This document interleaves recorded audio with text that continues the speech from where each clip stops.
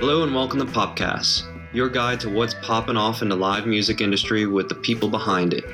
Each month, we'll be chatting with promoters, festival owners, and venue directors to hear their thoughts on the latest trends in the industry and their advice for you. My name is Sean Edson. I'm the head of music partnerships here at Eventbrite, and today I'm joined by Adam Lin, one of the co-founders of Prime Social Group.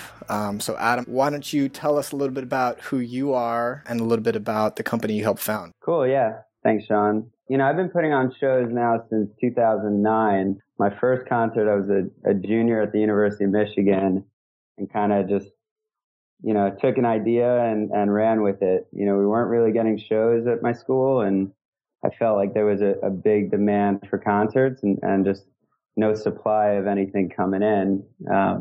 So in 2009, I brought the one and only Mr. Nas to University of Michigan. Nice. And, quite a way to break into the music. Yeah. And, it was a big hit and kind of rolled that into a Kid Cudi concert, which led to Deadmau5 and Skrillex show. And that's when I decided it's probably time to graduate, and graduated from Michigan. And that's how I started out. Huh. I don't think I ever even knew that. So Nas was your first show, and you literally said, you thought to yourself, we're at this great university, we get 100,000 people out to these football games. Yep. Why don't we have good shows coming up here? Yeah, and honestly, the truth is, it's because we're so close to Detroit and Grand Rapids, and you're kind of like sandwiched in the middle. There's almost a lack of content and really a lack of promoters for that market, which I now know as a, quote unquote veteran in the industry. Yeah, I was able to sneak this Nas concert in, and it was pretty cool. I had 4,000 people there, and not a bad night as a 20-year-old college student. No. And so I think this is an amazing story, because typically you see promoters come up who are booking local bands, or maybe they're booking their friends' bands or something like that. You just picked up and you called like CAA or William Morris and just said, "Hey, I'm Adam Lin. Why don't we get Nas out here?" And that's not that easy to do, especially when you're talking to an artist as popular as Nas is. And then when you think about who he represents, how were you able to kind of break through that noise and even get to his agent or even his manager? I sent probably 20 emails and got no responses.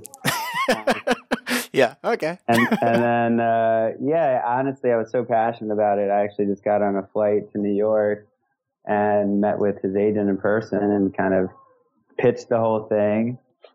Unfortunately, I had to put up the entire amount in advance, right? Because I've never done a show ever. Yeah. Kind of a little cool story. I don't share with too many people. I had no idea, and I've known you for years. That is an amazing story.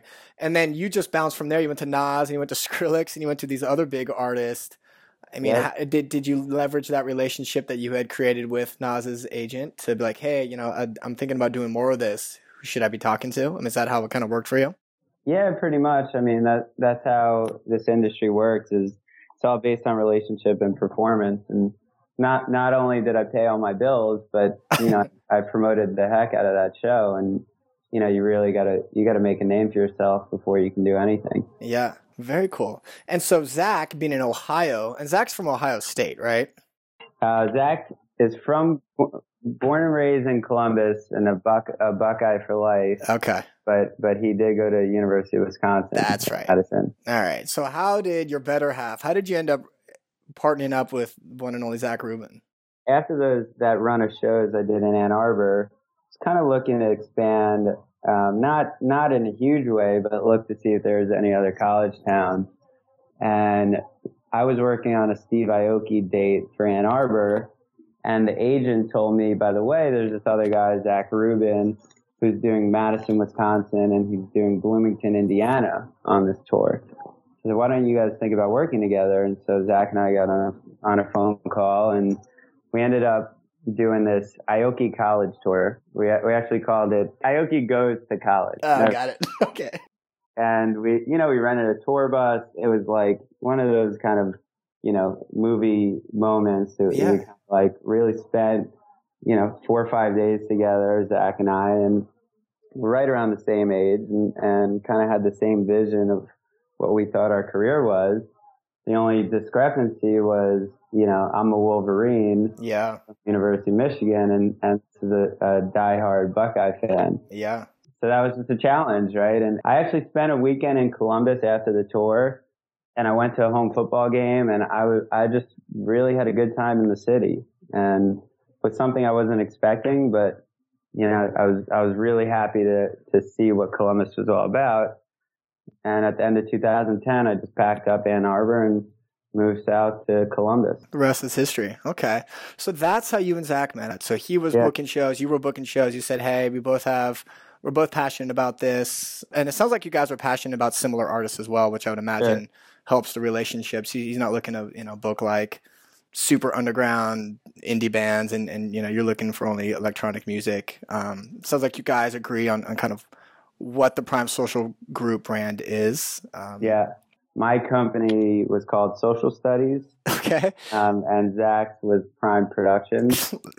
Got it. That's where Prime Social came from. Got it. Okay. All right. It's all coming together now. Well, very cool. Now you see it, Sean. When you guys were with the Steve Aoki tour, how many dates were on this? The first run we did those three. We did in Ann Arbor, Wisconsin, and Bloomington. But then once I moved to Columbus and we kind of started hiring some people and really expanded the business, we went back that spring and did like 11 dates with him. And then you guys booked all those dates. You guys were responsible for contacting the different venues that you felt would be a good routing and locking all that in. Yeah, wow, exactly. Very cool. And for you guys as Prime Social Group, it's a great marriage, it sounds like. What are kind of the roles defined? I mean, are you doing all the booking, or do you guys split that? Is Zach more focused on marketing? How does the kind of roles kind of differ for you guys there? Yeah, so Zach and I, both kind of evolved as talent buyers. So, but like you mentioned, we're booking a lot of the same style of genres, EDM and hip hop. And what we noticed after, a couple years of business was just as our volume picked up, the relationships were also expanding, and it almost became, am I booking with Zach? Am I booking with Adam? Who do I contact about these shows? Mm-hmm. So what we ended up doing is dividing it by genre. Okay. So Zach is doing all the EDM bookings, and which makes up probably 70% of our business. So he's doing a lot of that. I focus mostly on hip hop, but I've also expanded into the country world and then into the 90s world as well. Yes. I'm a hip hop, country, 90s promoter. Got it. What do you feel like is the biggest change you see from being just this unknown, scrappy, ambitious college student at the University of Michigan, just being like, please bring us some good music, to where you are now, where you're one of the biggest independent promoters through the Midwest and the Mideast, as we like to call it? What do you feel like changes for you as you start to book more and more talent, as you start to increase the number of shows and the volume you do on a year-to-year basis with the talent agencies out there? Honestly, it was so hard to get anyone on the phone when you're starting. And, that's typical, right? It's just like agents get so many inbound requests like every day from people that don't know what they're doing. So it's hard for them to sift the people that are legit that aren't. And so a lot of times they just won't answer, right? It's just, there's only so many hours in a workday. And now it's like, I'm booking some major festivals and I need to speak with, almost every agency. And when I want to get an agent on the phone or a manager, it's like Prime Social Group is a brand that they know. And respect, and it's, that goes a long way. And so it's, look, there's still people that are harder to speak to than others. Rob Light, Mark Geiger, aren't just going to pick up every phone call of mine, but it's just become a lot easier to book, and definitely the respect level from the major agencies. Music world is all about relationships. And so, that just takes time. Yeah. Yeah. What would you recommend to folks who are kind of up and coming that can help them with this process? Yeah, it's aligning yourselves with the right people, right? Like if you don't have the clout, maybe someone else does that's willing to work with you. But that's always going to be an obstacle starting out. If you're a young gun that just thinks that, you can just take this on your own. It's like, you'll learn very quickly that the booking process is a difficult hurdle. Talking to experienced promoters and, any personal relationships that like can help get you in the door, that's kind of the key, is like just get yourself in the door, and once you've proven yourself, kind of like I did, then it becomes a much easier process. As a promoter starting out, you probably don't have much leverage in terms of what you pay for the artist or deposits due and when it's due. I guess those are probably challenges that someone has to be willing to weather initially. Am I right? Yeah, absolutely. You and Zach have carved out an interesting niche market for yourselves, the college markets around kind of the greater Midwest, Mideast. What was it that attracted you to these markets? Was it the fact that you came up and grew up in these markets and were initially booked shows there? Was it what kind of was the influence behind your guys' strategy? I didn't start my company in New York City or Chicago or LA. It's like Zach and I, we birthed these companies in college markets, and all of our employees are college students. We kind of just get that demographic. As the company evolves, I don't think we'll ever make our way fully out of the college space, but, take on bigger challenges like what we're doing with 90s Fest and moving into some other markets. It's fun too. There's just a youthful vibe. College students bring a lot of energy to crowds. Again, we've just done it well, and we're not in a rush to move out of it. And the biggest thing is just that that's where we started, and that's kind of what we know best. How do you guys differentiate yourselves from the other hundreds of promoters out there? Festivals come and go, promoters come and go. We've diversified our portfolio. I'm not just riding the EDM wave, or I'm not just riding trap music or underground music. We're spread across all these different genres and also different markets, right? So if, Ann Arbor is having a really bad ticket year, Madison, Wisconsin might be having a great year. Zach and I both come from entrepreneurial families. Although we're kind of in, a good time in the company, we've had plenty of rough times and have taken some big hits on shows. And you got to be able to weather it financially, but also from a mental capacity, making a lot of money and then losing it all in a show and being able to rebound. It's like being like a professional gambler, I mean, essentially it's what it is. Like, can you not ever get too high or ever get too low and keep an even keel? And I think that you bring up a great point, because I think everyone assumes that it's a glamorous lifestyle. You get to rub elbows with these great artists and you just make money all the time, but that's not the case at all. So I think I'm glad you brought that up. You guys are expanding into different genres. Obviously, the Country Night Lights Festival, the 90s Fest, which you guys launched in New York last year, Country Fest, which you guys launched a few years ago. What's kind of the inspiration behind that? Is it to diversify your portfolio of events? I mean, I think I feel like there's big business in country right now. Are you guys seeing something similar? Depends who you talk to, because someone will say, country's the new EDM.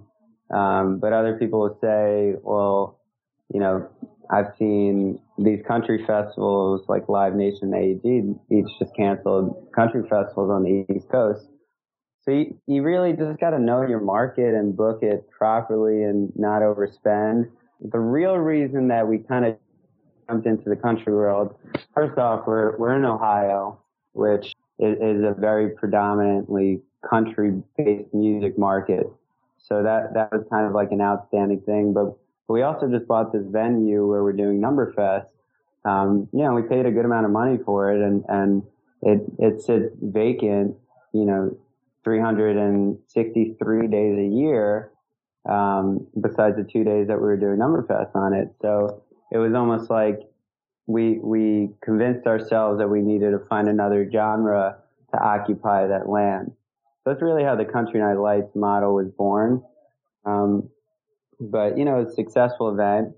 We had a lot of luck booking Sam Hunt there. But that's now a staple event for us that we're going to, keep doing, and hopefully for many years to come. 90s Fest was an interesting concept that I had, before I was putting on concerts, I was throwing, fraternity parties at Michigan. And I saw kind of looking at the fraternity model, which is an interesting model to look at. But we used to throw paint parties, and then boom, Dayglow happened. That turned into Life in Color, and that was a huge success. But the other big party we would throw were these 90s parties where everyone dressed up. And honestly, I just thought that there's a culture of people wanting to be in a certain kind of event, dressing a certain style, listening to a certain type of music, that if you book the right bands and set up the right atmosphere around it, you're going to create a branded event that, most importantly, didn't have all that much to do with who's performing, right? It's more about being at a fun event than it is about seeing any particular artist. I think that's interesting because we see so many people come out of the gates and book really expensive talent. And it's tough. People expect to explode onto the scene and with great talent. But I think the key, and maybe you can speak to this more, is creating that experience. And I think with Numbers Fest is a great example of that. I mean, talk us through how long that festival's been in existence and kind of what you guys have been able to do with that over the many years. First off, we sound like Pasquale here with Insomniac. He stresses almost every time he talks. He says, it's not the performers, it's the experience, which, he's got a very valid point there. And that's why, he's got arguably the most successful music festival in the country. At some point, the talent becomes repetitive, and what separates your event from the next festival a state over or in the next city? And, you got to create something that's like a memorable experience. So we have this event which caters to your study abroad students that are, spending their semesters in Barcelona and Prague and Florence and all these other cities. And we kind of created this experience event where all these kids congregate in Barcelona for a weekend. And we've done such a good job with it over the past 3 years that this year we actually sold out the whole festival before we even announced who was playing it. And that's kind of like, that's when that's your point of where talent becomes secondary and your event and the experience comes first. And that's kind of what you thrive for. Absolutely. I think that's where everyone wants to be. I guess, as you head into 2016 and beyond, what are some of the goals for Prime Social Group? I mean, where do you guys want to see yourself in the next couple of years? It's more of just growing the properties that we have, maybe adding a couple festivals, but I really love what I do and what we do. And, it's slow and steady growth, really. And that's kind of what I learned early on is when you try to do too much, you take on too much for yourself. And I just want to, grow in a couple markets and grow a couple festivals and then kind of see where we're at. And I got a couple questions for you, personal questions. And I don't want you thinking too long about these. I want to know right off the bat. All right. If we had to say you have a personal favorite festival that you go to, you've been going to for years, what would that festival be? I think the best festival in the country is Electric Forest Festival up in Rothbury, Michigan. They do such a good job with the production there, and the lineup's always on point. And I've actually gone every year since they started it. Favorite show ever? Do you have a favorite show you've ever been to? I've got a real soft spot for Above and Beyond. They're like the one EDM act that I feel like has just it's like their music elevates you a little bit, and it's like they have a crazy following, and I think of people that really respect their music as well. So I'd say our Above and Beyond show in 2011 that we did in Columbus here. And last thing, what artists, whether it's in EDM, rap, what artists should folks be listening to? This kid named Nightmare. He's an EDM act, just putting out some insanely great music, and he's super young, and he's going to be a festival headliner in a year or two from now. All right. Well, you heard it here. You heard it here from Adam Lint, Nightmare. Book him now. Book him early before he gets too expensive. Just don't book him in Ohio. Just don't book him anywhere in the mid, east, or west. But Adam, I appreciate it, brother. I thank you for your time today. Really appreciate the great insight, and congratulations and all your success. And we look forward to more of it. Cool. Thanks, Sean. Appreciate it. For other episodes of Popcast and other trends and tips for live music promoters, check out the Eventbrite blog.